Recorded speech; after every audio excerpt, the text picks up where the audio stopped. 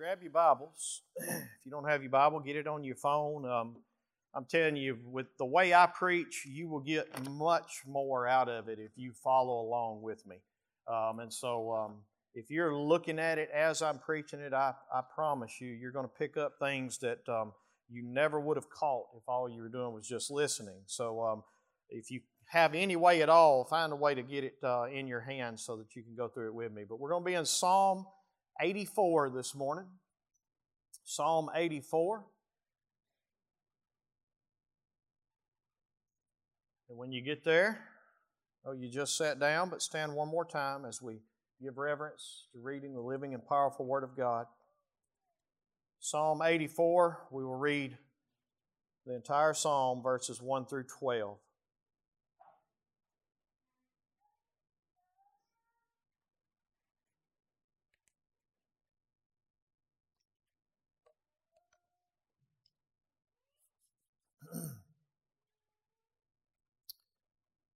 This psalm is to the choir master. The title of it says, let me say that first, My soul longs. Let me say that again. My soul longs for the courts of the Lord. To the choir master, according to the Gittith, and we believe that is a musical term of some kind, could have been an instrument that they played it on, could have been a tune that they sang it to. We don't know for certain, but it is according to the Gittith. It is a psalm of the sons of Korah. It's going to be important when we get into this psalm, okay? Verse 1. How lovely is your dwelling place, O Lord of hosts. My soul longs, yes, it faints for the courts of the Lord. My heart and my flesh sing for joy to the living God. Even the sparrow finds a home, and even the swallow a nest for herself, where she may lay her young at your altars, O Lord of hosts, my King and my God. Blessed are those who dwell in your house, ever singing your praise. Selah. Blessed are those whose strength is in you, in whose heart are the highways to Zion. As they go through the valley of Baca, they make it a place of springs. The early rain also covers it with pools. They go from strength to strength until each one appears before God in Zion. O Lord God of hosts, hear my prayer, and give ear, O God of Jacob. Selah. Behold, our shield, O God. Look on the face of your anointed. For a day in your courts is better than 1,000 days elsewhere.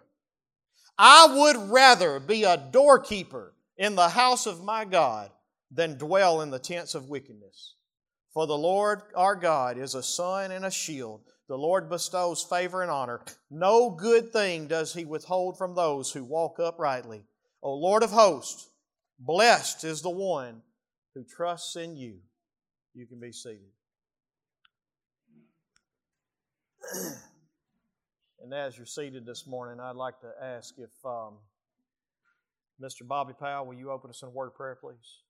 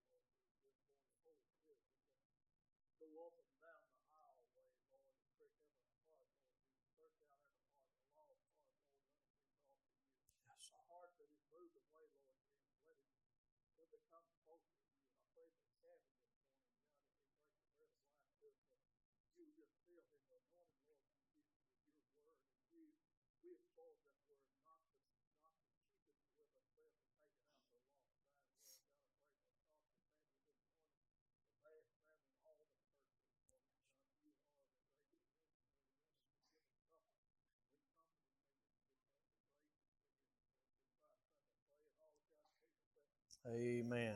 Amen. So today we come to a psalm that was written to express the emotions of wanting to be in the presence of God.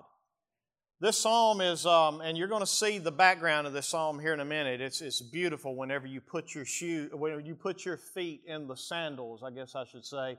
When you put your feet in the sandals of the author, when you figure out who this guy is or a little bit about him, you read the psalm completely different.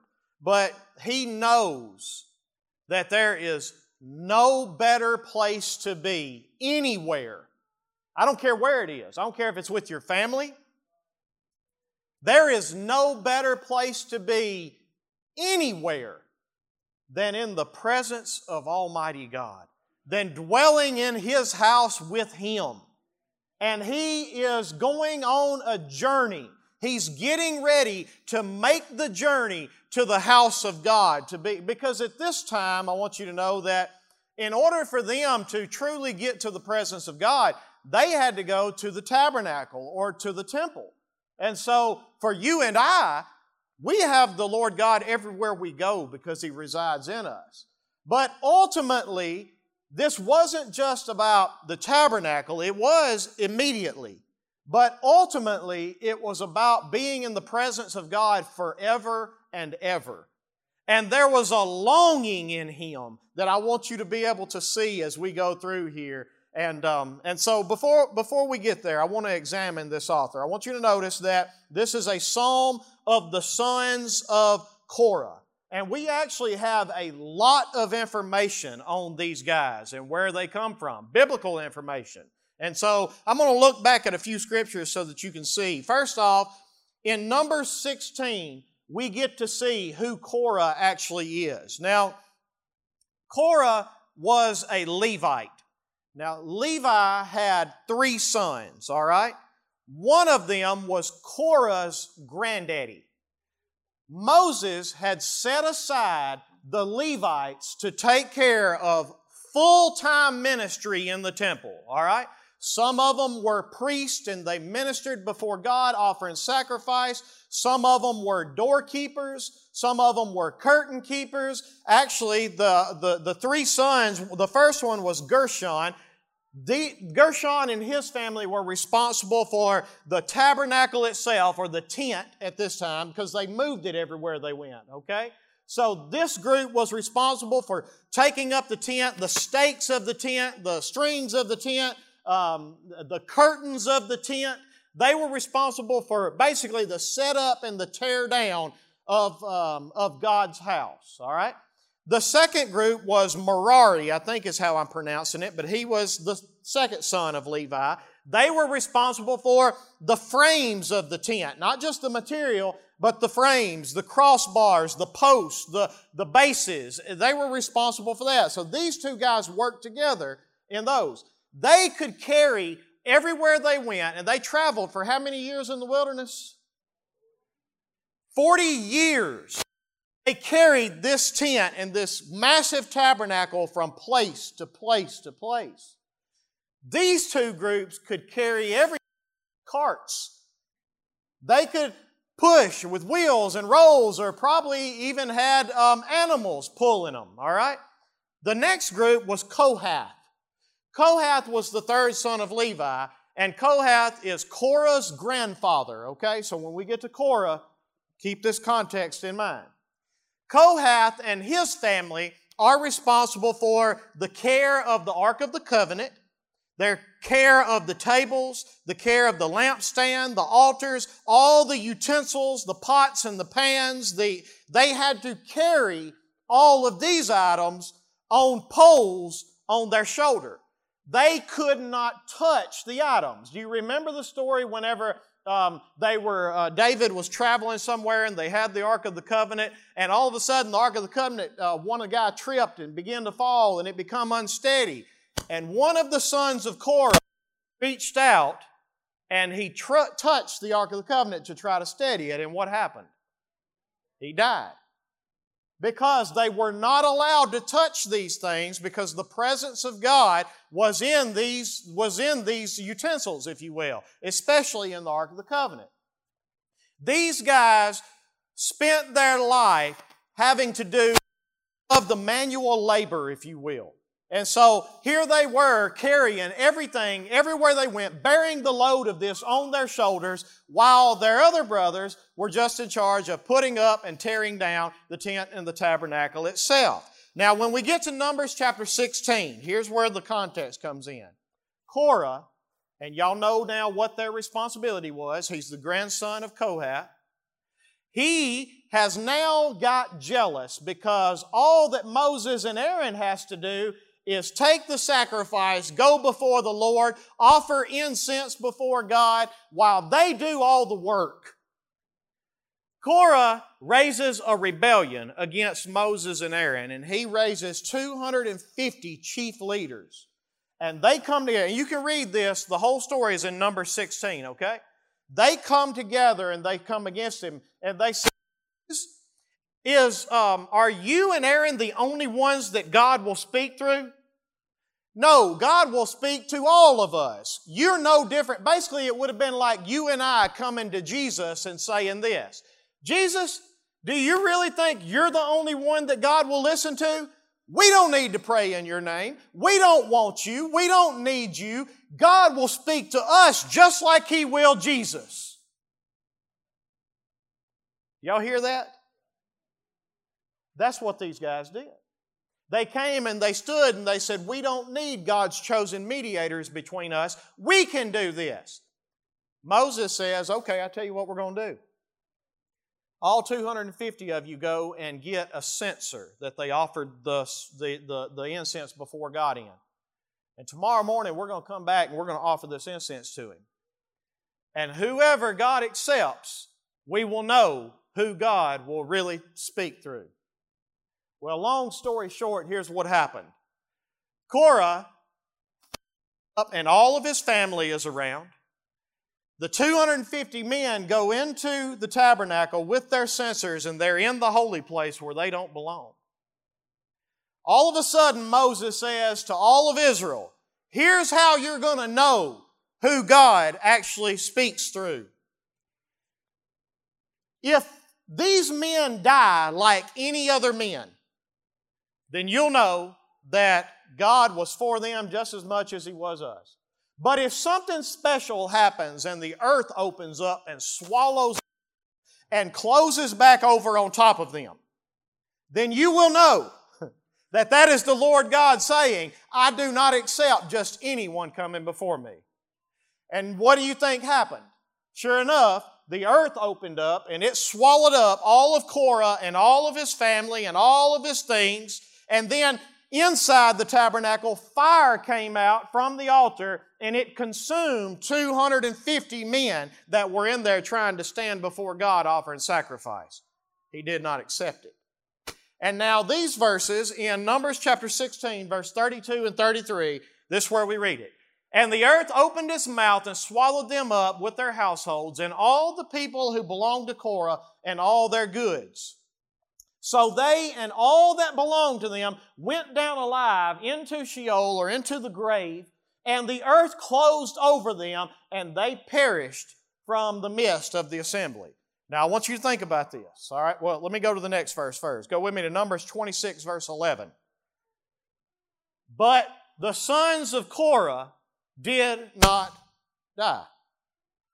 There were some of the sons of Korah that God did not consume. They got to go on.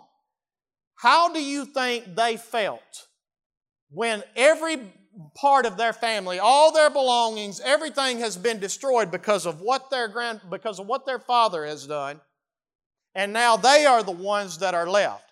They go through the rest of their life with the shame of this is what our grandfather did before God. He literally looked at Jesus and said, I don't need you. I don't want you. I'll come to God on my own. If I come in here and I start preaching that and I start doing that, what's that going to do to my family name? And so here we have these sons that did not die. but apparently God keeps them in the service. And He makes them, they become doorkeepers. Look at 1 Chronicles chapter 9, verse 19. Shallum the son of Kor, the son of whatever that name is, son of Korah, and his kinsmen of his father's house, the Korahites, were in charge of the work of the service, keepers of the thresholds. What are thresholds? Keepers of the thresholds of the tent, as their fathers had been in charge of the camp of the Lord, keepers of the entrance. They are doorkeepers in the house of the Lord. Now, doorkeepers were the lowest position in the temple, all right? They were not a temple that was for, if you're a prideful person, you don't want to be a doorkeeper. If you're not a prideful person, you don't care. I'm happy to be a doorkeeper in the house of the Lord. They became symbols of rebellion in Numbers chapter 16, verse 37 and 38. Look at that with me. Tell Eleazar, the son of Aaron, the priest, to take up the censers out of the blaze. Then scatter the fire and wide, for they have become holy. As for the censers of these men who have sinned at the cost of their lives, let them be made into hammered plates as a covering for the altar. For they offered them before the Lord, and they became holy. Thus they shall be a sign to the people of Israel. He's talking about those 250 men that went in there with those censers and tried to offer incense before God when God didn't choose them. Now they're going to take all of those from the leaders of those families, and they've hammered them out, and they've made it as a covering for the altar. Every time somebody goes into the temple to pray and they stand before the altar, guess what they see? They see the rebellion. They see what Korah did. And now here we have these symbols of rebellion that have become doorkeepers. But not just that, they also become singers. Look at 1 Chronicles chapter 6, verse 22 through 32. The sons of Kohath, let me go to that because I may not do all of it. 1 Chronicles chapter 6, verse 22. The sons of Kohath, Aminadab, his son, Korah, his son, Asher, his son, Elkah, his son, and you could go on down, skip down with me to verse 31. These are the men whom David put in charge of the service of song in the house of the Lord after the ark rested there. They ministered with song before the tabernacle of the tent of meeting until Solomon built the house of the Lord in Jerusalem, and they performed their service according to their order. So, here's the point that I'm trying to make. The sons of Korah are symbols of rebellion, right? They are living, they are the ones that survived. They're the ones that God had mercy on, that God had grace on, and they know what happened to the rest of their family. But now God has had mercy on them, and not only has He had mercy on them, but He's brought them into His house, seated them at His table, and made them His servants to be doorkeepers, and some of them even singers. And they have this rotation that takes place, so that sometimes you're a doorkeeper, sometimes you're a singer, sometimes you're taking care of the utensils like their grandfather and his family did, but they rotate the schedule.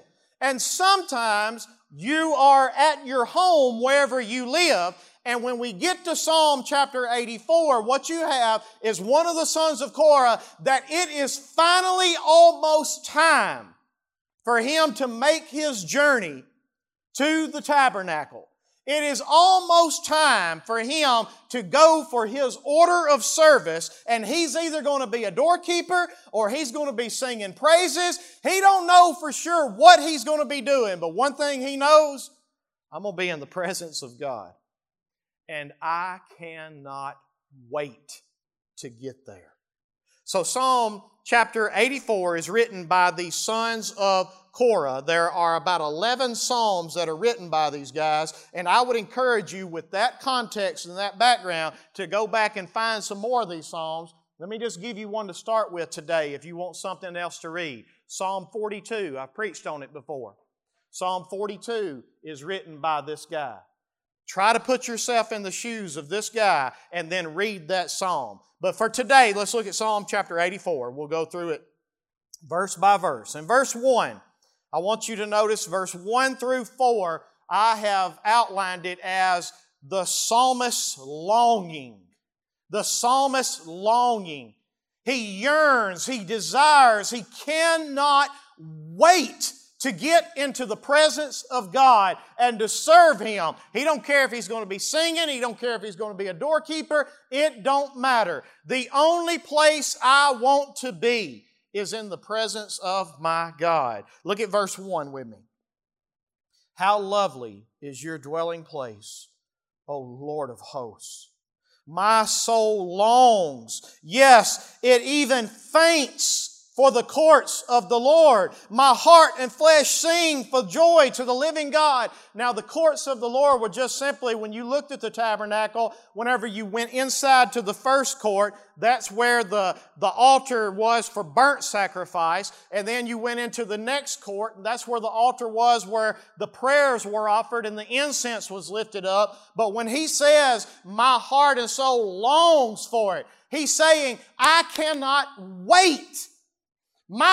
Everything in me, my soul faints. You know what it means to faint? It means that you have come to an end. You are spent. You cannot take it anymore. If there's one thing this guy has to do, he has to get into the presence of God. He has to get into the service of God. God, let me sing to you. God, let me worship you. God, let me serve you at your altars. Or God, let me be a doorkeeper. I don't care what I have to do. God, I know who you are. I know what you have done for me. And if there's one thing I want to do for the rest of my years, for all eternity, is I want to be in your service.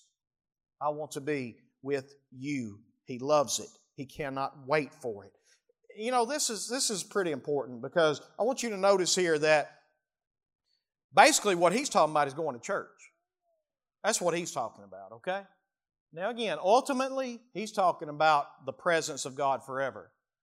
But ain't it funny here that he's not saying, well, you know what, there's people in that church that do this and do this and do this, and there's some of those priests that they're not really genuine in what they do, and there's some of those singers that all they care about is they just want their voice to be heard. And they're not. Do you notice that there's none of that in here? Do you notice that he has not said a word about any of the people that come to the temple? The only thing he cares about is one thing. God, this is where your people gather to lift praise to your name.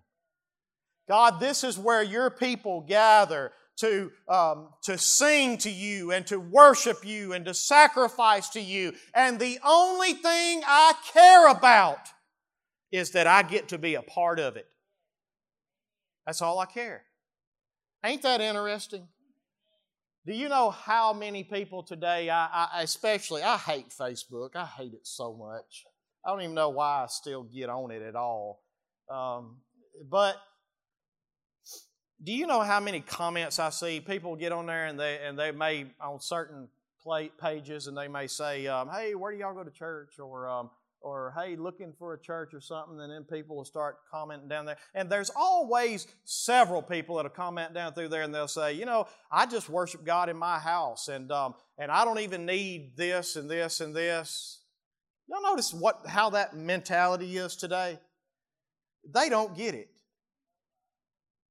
They don't get it. And it's sad is what it is. I know that this is the place to where the Spirit of God is manifested the most. You know why? God's with me wherever I go, all right? But in this place is where the Spirit is in Francis, it's in Chastity, it's in Lori, it's in Connor, it's in Maggie, it's in Meemaw, it's in Christy. And in this place, when the Spirit is manifested in all the different gifts and ways that we show love to one another and minister to one another and are gentle with each other and long-suffering with each other and forgiving with each other, all of those ways, that's where you see the Spirit of God manifested.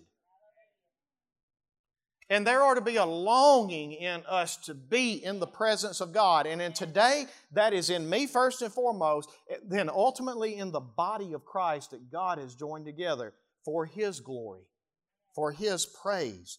And so His whole being yearns with desire to be there and worship God. And you know, my question is, why don't we feel this way? Because how many of you know, and I'm speaking for myself here, I'm not preaching to you, I'm preaching to us this morning, all right? But how many of you know we will find any excuse we can to not come to church? I mean, we will hope for a sickness so that I can miss a Sunday. And now deep down we don't. Now I'm just saying, deep down it's not like we won't acknowledge that. We won't say that, will we? Deep down we'll say, yeah, I just wished I could go to church this morning, but you know, we got this little sniffly nose over here, and I don't want to take no chance, you know, so I know none. Now again, I'm not preaching to y'all, so if I'm making you feel bad this morning, I'm preaching to me first, okay? This is me too. This is us. This is what we do. Why is it that we don't see the gathering of God's people the way that this guy did? And you know, I came up with just a few things. One thing, I said, maybe we don't understand the mercy we've been shown like this guy did. You know what he saw every time he walked in that tabernacle? The brass plates on the altar. You know what that said? We were rebels. We stood in the face of God and said, we'll come to you if we want to. What are you going to do about it? What do you think God should have done to all of them? Should have wiped every one of them out. How many of you know that God should have wiped you out in your sleep last night? God should have killed you in your sleep last night. That's what He should have done. God, I'm going to say something going to make some of you mad. God should have killed our children in our sleep last night. Because even our children are sinners and rebels against God. God should have done that, and He didn't. Instead, you know what God did? God sent His only begotten Son to die on a cross for your and for my sin. That's what God did instead. Maybe we don't understand the mercy we've been shown. Maybe we don't see the shame of our sin. Maybe the problem with today is sin is so acceptable we don't really know who we are. We don't know how evil we actually are. And yet the mercy that God shows us every day. Maybe the problem is we're more like the original Kohathites that the earth opened up and swallowed. Maybe we don't need God. Maybe. I don't know. Go to verse 3 and 4 with me. I could preach a series on this psalm, but I got to finish it. Verse 3 and 4. Let's read it together. Even the sparrow finds a home, and the swallow a nest for herself, where she may lay her young at your altars, O Lord of hosts, my King and my God. I love this right here because he looks, remember, he's thinking about the tabernacle. He's getting ready to go. He served in this. He's made this journey before, okay? He's been on this road, and he's been to the tabernacle, and he's been inside, and he has served, and he's picturing in his head, and he remembers. The tabernacle was a tent that was built outside, right? And guess what made its home at the altar of God? A bird, a sparrow. And he looks in his mind and he sees this bird that he's seen build her nest there and raise her young there. And he's jealous. This is a good jealousy. This is not a jealous like his father was. This is a good jealousy. He looks and he says, even the sparrow makes its home in your house. How much more should me, the Son of God, the child that you have chosen, how much more should I be at home in your house, Lord? Read it again. Even the sparrow finds a what? Finds a home.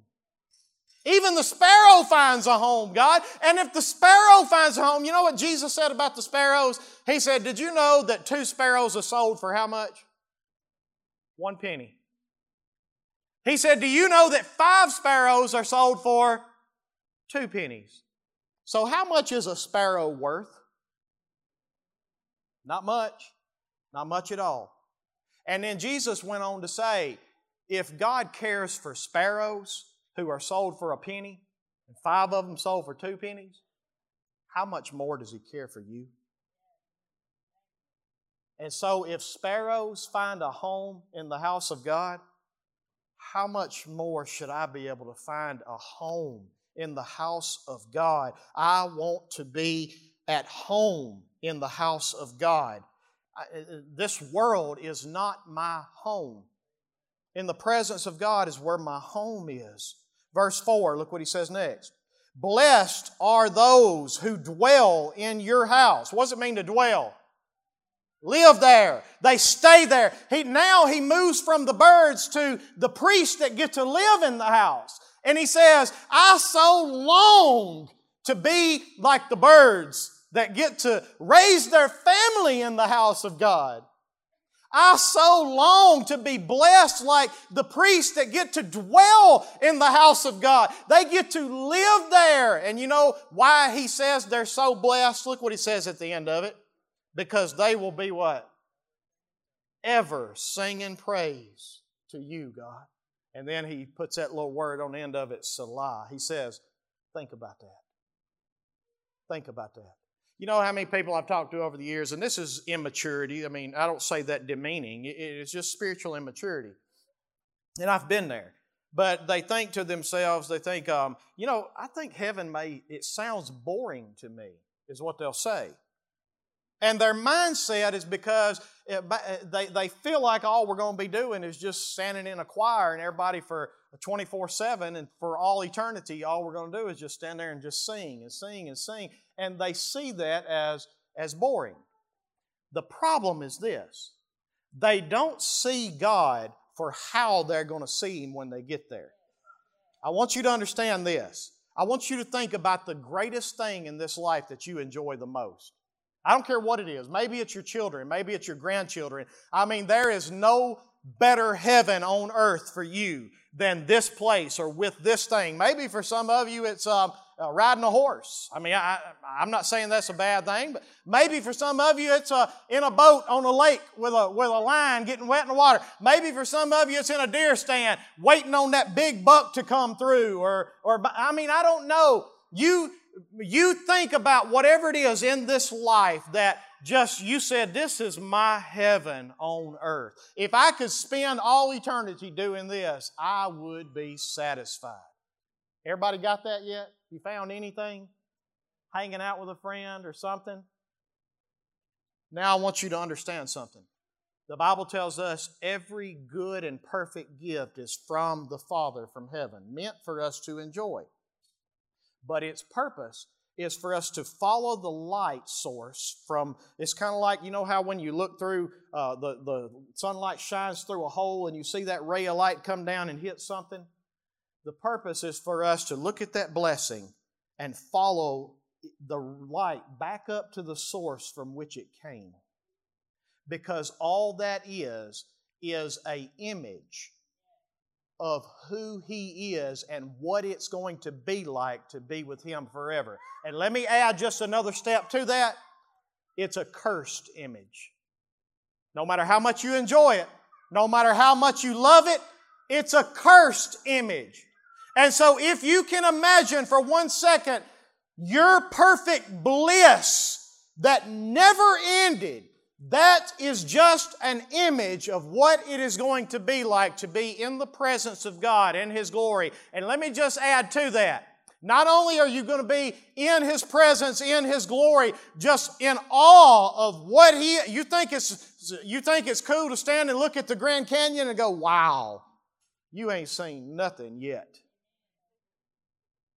And not only is it that, but here's what He tells us in Revelations. He says, church, behold, I make all things new. You are going to have a new heaven and a new earth. There are probably going to be motorcycles in heaven, Ronnie,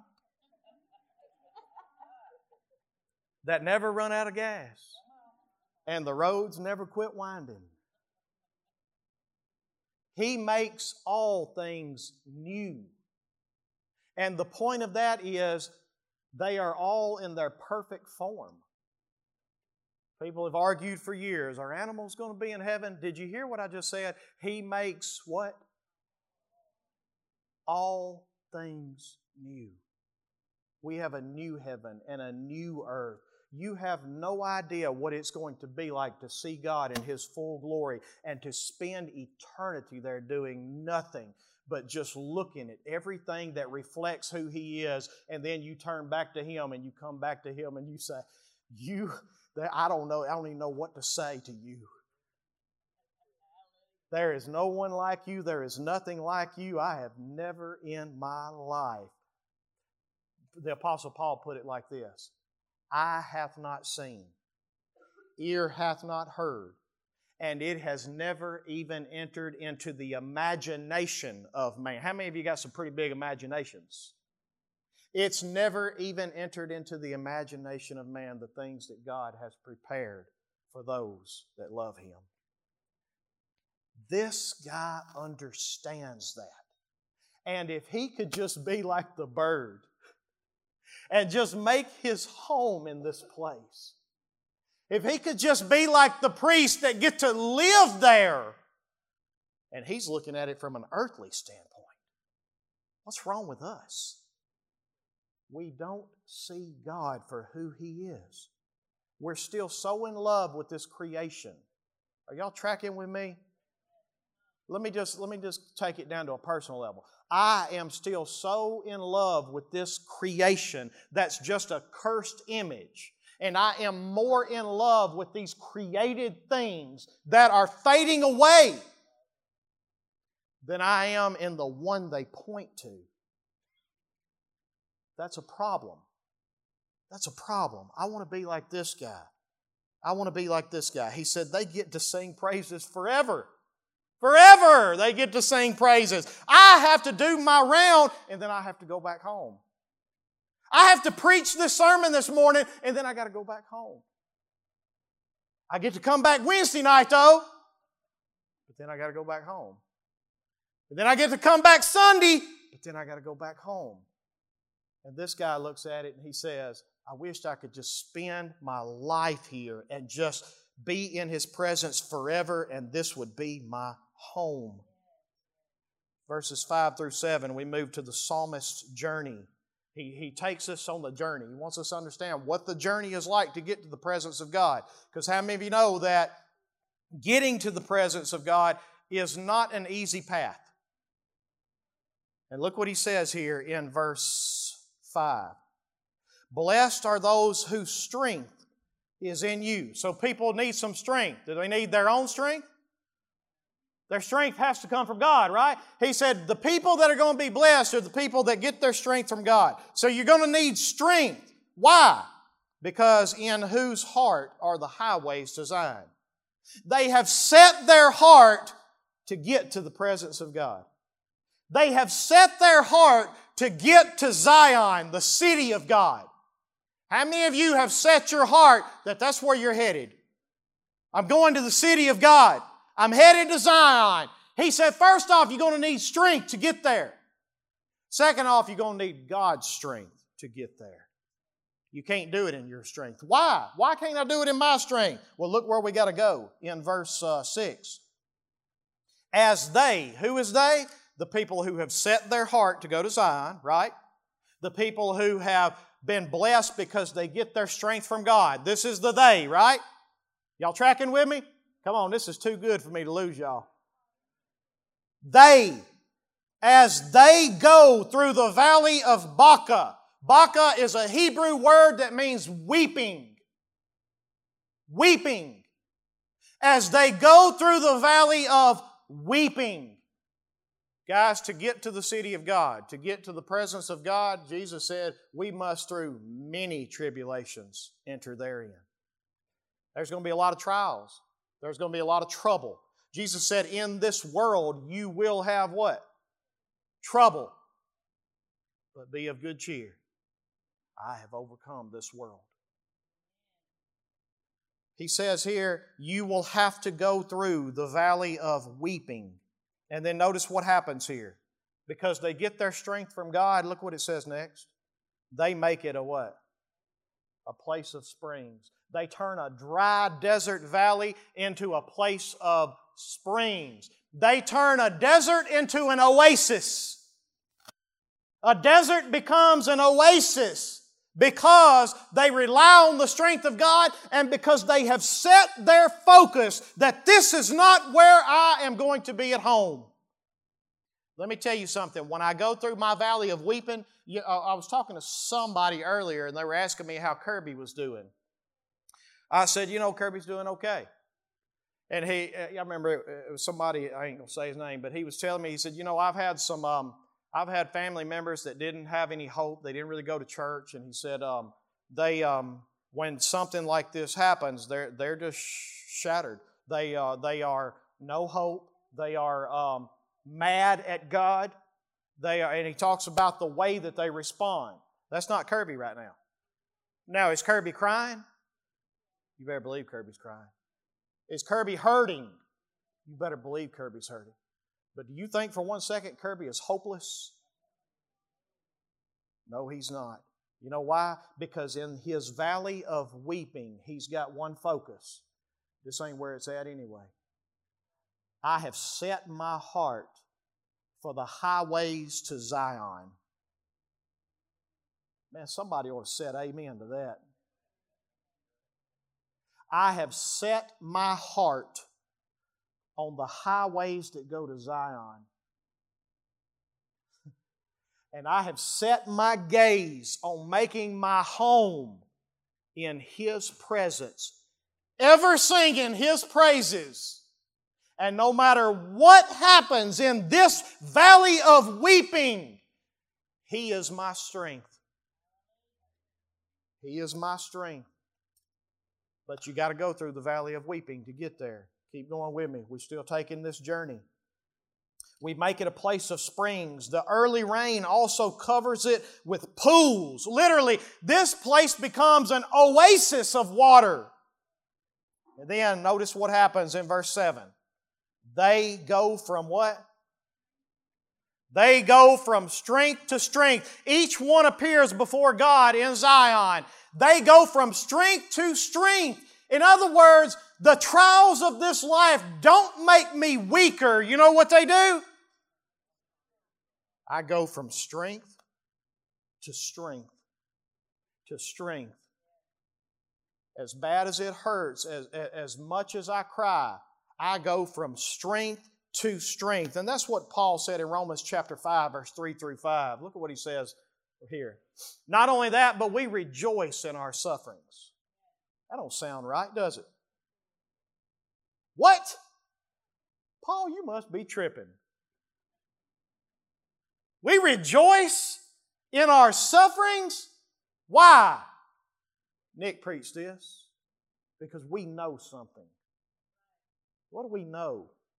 We know that suffering only does one thing in the life of a Christian. And you know what it does? It produces. Suffering produces. What does it produce, Paul? Suffering produces endurance. You know what endurance is? Endurance is, you may knock me down, but you're not going to keep me down. I will get back up. And I will keep running this race. And I will keep fighting this fight. And that endurance, you know what that's going to do? It's going to produce character. You know what character is? It's who I am. As I endure, it produces character in me. And then you know what that character produces? That character produces hope. You know why? Because I have set my heart on the highways to Zion. And I have made it clear that my home is going to be like that bird on the altar of God. It's going to be like the priests that get to dwell there. It's going to be ever singing His praises in His presence. And I cannot wait. I love reading this psalm.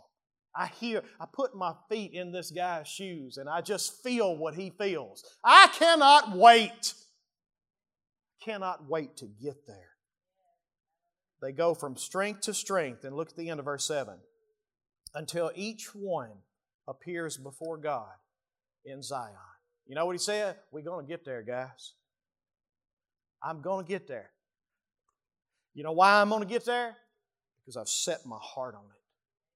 Because that's where my gaze is at. That's where my hope is at. And I am on the highway to the presence of God. I am going to appear before God. And each one that trusts in God for their strength in the valleys of weeping, each one that sets their focus on the highways of Zion, each one that sets their heart to make their home there, each one will appear before God in Zion. And until they get there, as they go through the valley of weeping, they will go from one strength to the next strength, to the next strength, to the next strength. Anybody in here getting this but me this morning?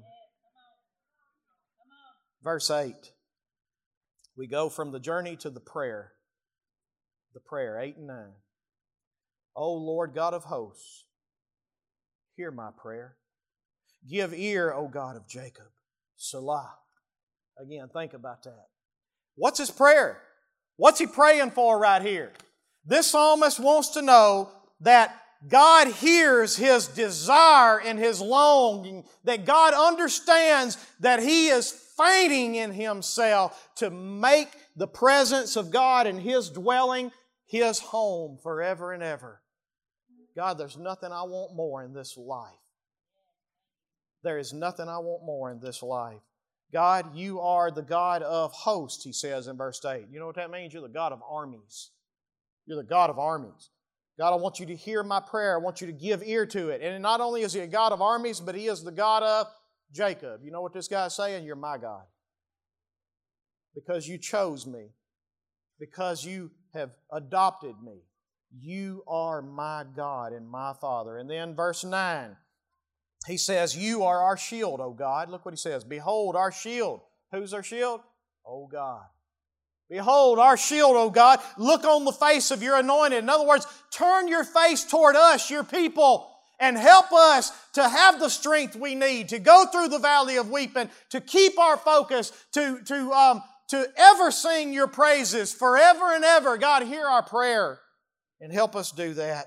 And then lastly, we come to the motivation in verse 10 and 11. The psalmist's motivation.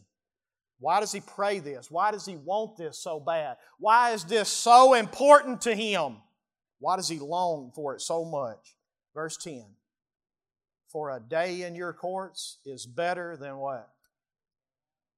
Let me tell you what this psalmist knows. This psalmist knows and he understands that one day in God's presence is better than 1,000 days anywhere else there is. One day. You ever went on vacation and when it come time to come home, you thought, man, got to go home. Got to go back to work. Got to do this, got to do that. Or whatever it was, you're doing what you love and you think, I got to quit and I got to go do this. No matter what it is. The point being is this guy understands that one day in the presence of God is better than 1,000 days anywhere else that there is. And then, notice what he says next. He says, I would rather be a doorkeeper. Now, you remember who the sons are, right? Remember who he is. He don't care that he's the guy that cleans the toilets. He don't care. He don't care that he's the guy that just has to stay behind after everybody else goes home and sweeps the floor. He don't care that he's the guy that has to set up the table so that the other people can sit and eat. He don't care that he's the guy that has to wait till everybody else gets their food before he gets here. He don't care. He said, I would rather do all that. I would rather be the lowest of the low. I would rather be a doorkeeper in the house of my God than to dwell. Here we talk about living again. Than to live in the tents of wickedness. He's saying this right here. God, when I'm before you, I'm richer than all kings. I would rather be a doorkeeper in your house than live in a king's tent. I would rather be a doorkeeper in your house than live in the biggest mansion that there is. I would rather spend a day in your presence than 1,000 days anywhere else. That's why I so long to be with you, because there's no place like it. And then The second part in verse 11, His motivation. Because the Lord our God is a sun and a shield. You know what the sun does? The sun is a guiding light. That's what it does. The Lord our God is a sun, it's a guide, it's a shield. And the Lord bestows favor and honor, and no good thing does He withhold from those who walk uprightly. He said, for those that get to live in the presence of God, do you know what they get to experience as far as good things are concerned? God don't uphold no good thing whenever we're walking uprightly, standing in His presence. There is nothing He withholds. You remember what the Apostle Paul, the conclusion he drew to this in Romans chapter 8, I think it was? Yeah, Romans chapter 8. He said, if God will give you His Son, is there anything that He won't give you? Thomas, if you'll give me your Son, if you would do that, now you won't, I know. But if you would, is there anything that you own that you would not give me? If God will give you His only child, what do you think He's going to give you whenever we are perfect in His presence? No good thing does He withhold. He is our guide. He is our protector. He is the one that bestows favor and honor on us. And because that's the kind of God that we serve, I want to make my home in His house. I don't care if I got to be a doorkeeper. Because one day in His presence is better than 1,000 days anywhere else that there is that I have enjoyed. Closing. The journey to God's dwelling place is a long and difficult journey. Jesus said, if anyone would follow me, you know what he's got to do? He's got to take up his cross. You know what a cross was back then? An instrument of torture. It was an instrument of death. If anyone will follow me, he's going to have to take up his cross here and now, just like He did. And he's going to have to follow me. And I'm telling you, the devil's going to come at you just like he came at him. If he did that to the Master, what do you think he's going to do to you? The journey to the presence of God is long and difficult, but we have great motivation to make the trip. One day in His presence, one day, and you know what you're going to do? You're going to look back at all of your valleys of weeping that you went through, and you're going to laugh at them. You think I'm exaggerating? One day in the presence of God, and you're going to look back at all the valleys of weeping, and you will laugh at each and every one of them. This place is better, and it was worth everything that I had to go through in order to get here. I long to get there, just like this psalmist. I long to get there, not just like the psalmist. I want to, though. I want to have that longing in me. I want to know that anywhere I go, that I know that He's dwelling with me. But I want to know that one day when I'm a doorkeeper in His house, I'm in my home. I am there forever and ever and ever to sing His praise, to enjoy His glory, to worship His glory, and to enjoy His creation that He has made all new, and that He withholds no good thing from me because I walk uprightly before Him. My question to you this morning is simple. Do you have a longing in your heart to be in the presence of God? And does it begin right here? Right here. How about we quit making excuses for why we can't come and worship? And I'm not saying that to try to get more people. We've got a huge crowd here this morning, and so many families out. I don't know where we're going to put all y'all when we go back to the sanctuary. All right? I'm not saying this to try to get more people to come to church. I'm saying this because I see something here. And I see something that we're missing, guys. We're missing this. And so I would ask you to examine yourself this morning and ask yourself the question, why is it so easy for us to make excuses to not be in God's presence? Why is that so easy for us? Why is there not a longing and a desire in me to have my heart set on the highways to Zion? And this is part of those highways. The roadmap to Zion has many paths. Y'all know that, right? Y'all remember back in the old days when you used to have to print off MapQuest, or you had to pull the old... Most of y'all kids ain't got a clue what I'm talking about. But used to, when we would go on a trip, you had to pull out the big map and you had to plan your trip and know every road that you're going to take. Well, I want to tell you, I want you to view the highways to Zion in the same way. You've got to lay this thing out, and you've got to understand that there are roads that you're going to take, and I'm telling you, one of those roads is the church. One of those roads is the church. And so I pray that you have set your heart to focus, to be on the highways to Zion. That when you look at birds that get to dwell here and make their nest and raise their kids here, you're jealous. That when you look at the people that serve and are able to be here and do things that maybe you're not able to do right now, that you're jealous. That you wish you could be this. And I hope that you understand that one day, when you're there, you're going to be able to say, one day in His presence is better than 1,000 days anywhere else I have ever been.